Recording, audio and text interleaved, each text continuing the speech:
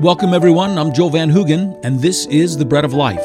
This radio ministry is sponsored by Church Partnership Evangelism and its local missions fellowship, The Bread of Life in Boise, Idaho. To learn more about our work around the world or about our church fellowship in Boise, go to breadoflifeboise.org. We're in the book of Romans, and we're studying now Romans 6:15, where Paul says that the Christian is not under the law, but under grace. From there, he's going to coach the believer into the expectations of the victorious life of service that God has for us. But we should begin by understanding what it means to not be under the law, but to be under grace. Well, last week I pointed out to you verse 13 of Romans chapter 6. It says, "Do not present your members as instruments of unrighteousness to sin, but present yourselves to God as being alive from the dead, and your members as instruments of righteousness to God."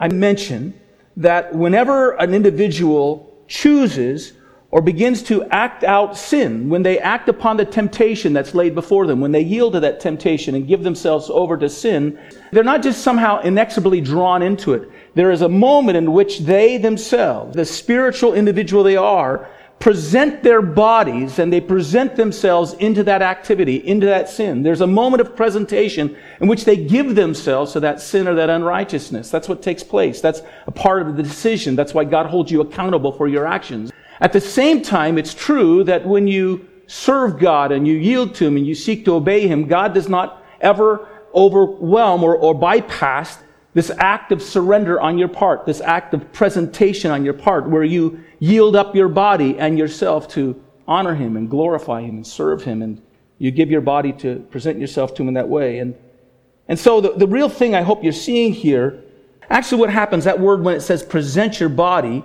it says don't present your body to sin, and the Greek word has the idea, don't give your body to the disposal of sin, giving it up to the disposal of sin, but give your body up to the disposal or at the disposal of righteousness and the righteous way that God would have us live. And so really what's at play here again is this issue of which kingdom you're going to give yourself to, which kingdom you're going to serve.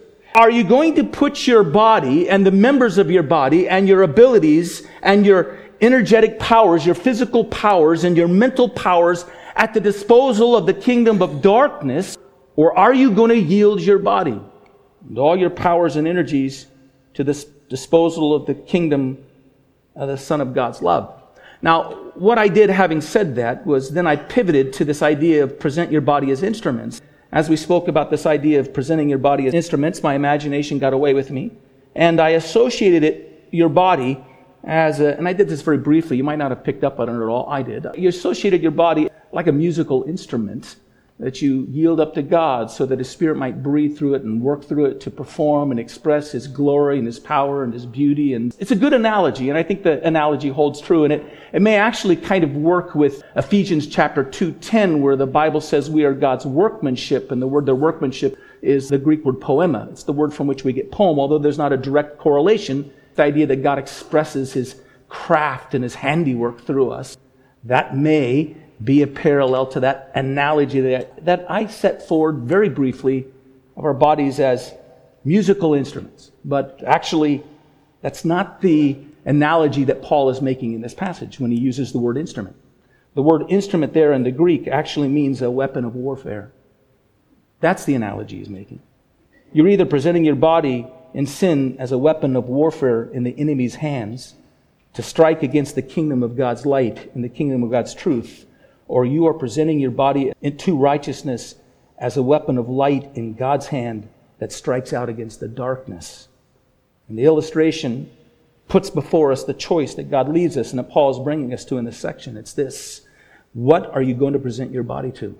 What will you present your life to? It will either be one of two things. You're either going to present yourself to sin as a weapon of darkness, or you're going to present yourself and your body to righteousness as a weapon of God and of His light. So these are the things we're considering. Now, take your Bibles and let's go to verse 15. That's a little bit of an apology for what we looked at in the past, and it sets the mood, you might say, for what we're going to consider here. In verse 15, Paul is repeating a question that's been asked of him in verse 1. And the question is, if we're not under the law anymore, but we're under grace, why don't we just go on sinning? That's the question in question 1. Why don't we just go on sinning that grace might abound? And now in 15 it's repeated, but now it's, why don't we just sin? Why don't we just choose and pick our sin that we're going to commit in order that grace may abound? And Paul's immediate answer to this question is, God forbid. That's how it is in the Old King James. It's certainly not. Absolutely not. May it never be. That's the idea of the word there. Just for a moment, it's an emotional response to a suggestion that's being made. Paul is at the moment putting aside providing any kind of intellectual response to the question, and he's emoting at this very suggestion. This is appropriate. There have been times in your lives when suggestions have been made to you, and someone has put forward an idea to you that is completely antithetical to what you value and what is in your heart of hearts. And your immediate response is, are you kidding? Or, don't be silly, or don't be ridiculous, or never. Not a chance. And it's an appropriate response to give. After having given that emotional response, by the way, I suggest that you then explain yourself. And that's what Paul does. He's going to explain himself. And by the way, this is a good rule for parents. Children will bring you to situations in which you're going to say to them, are you kidding? You're not going to do that. You make your emotional response first. You shout at them when they're getting ready to run out in the middle of the traffic, and you make them stop, and then after that, you pull them aside. Now, this is always your obligation.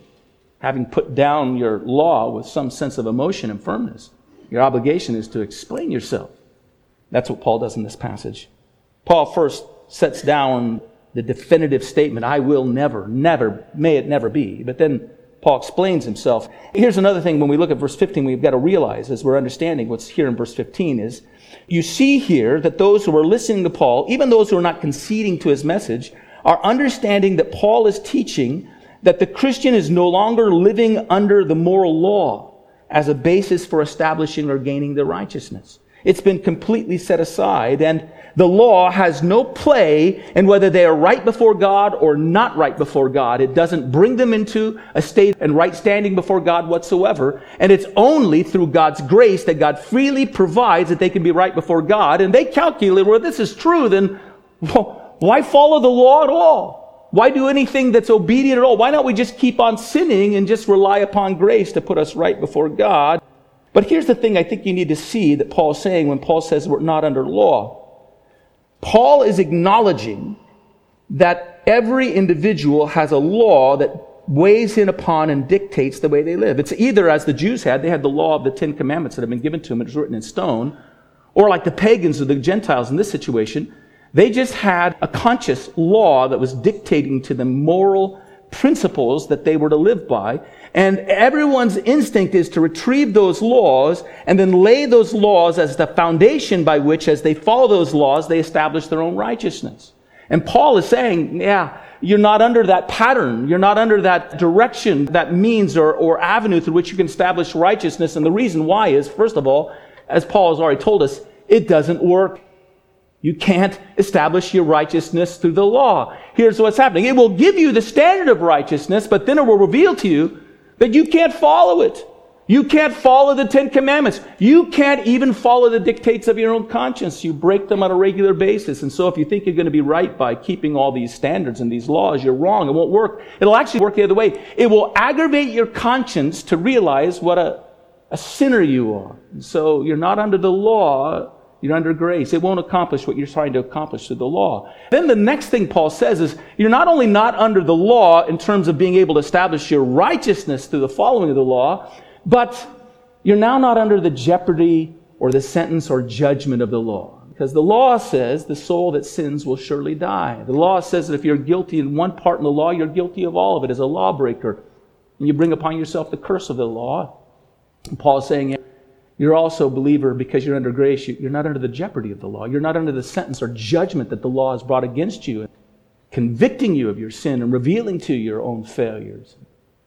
In consequence, instead, you're under grace. By grace, what I mean is, Paul is saying that you're now under a righteousness that you've received and been given to you that you didn't accomplish on your own. Jesus Christ has lived that perfectly sinless, righteous life, and as you put your faith and belief in Him, He puts upon you all of His righteousness.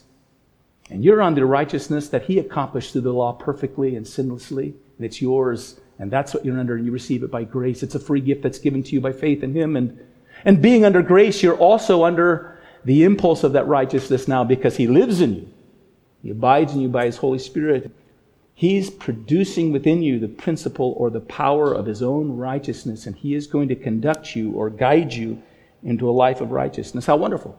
How wonderful to be rescued from the jeopardy of the law and from the judgment of the law and be delivered up into a righteous standing before God that comes through Jesus alone and through an energy, an impulse that helps you to be and do and live as you can't be and do and live in your own strength and your own power. I kind of know what it's like to be under the jeopardy of a law in a certain way and under the judgment of a law. We might remember when we were little children, when I grew up, you had Sunday morning service, you had Sunday evening service. Sunday evening service got out and all the kids would go out in the church parking lot and we'd play. We'd play tag, you'd play all kinds of games. I was rather aggressive when I played those games.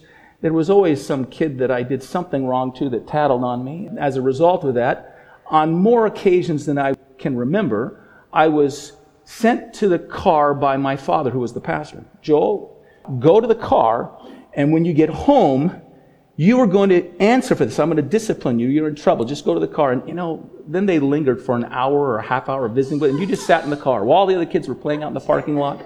And you knew that your future held this spanking that was waiting for you when you got home. And our home was a long ways away from the church as well. So you had to endure that drive all the way. You're calculating in your mind, when I get home, should I pretend to be asleep? That's a good way. Or should I remind my dad that I have discipline so it'll go easy on me? Or should I be quiet and hope that he's totally forgot about it?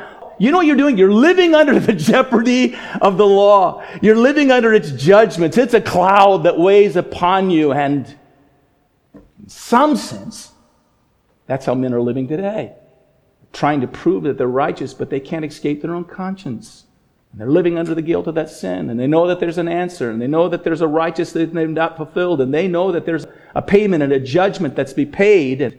And all of that, they live under that cloud. And Paul says, by grace, you're no longer under that cloud. You've been delivered. You're not under that jeopardy whatsoever. How wonderful. Now, there's one more thing I want to show you about this verse 15.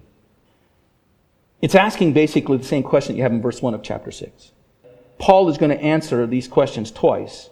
The first time that Paul answers this question, he answers it by showing us what God has done for us in bringing to us new life.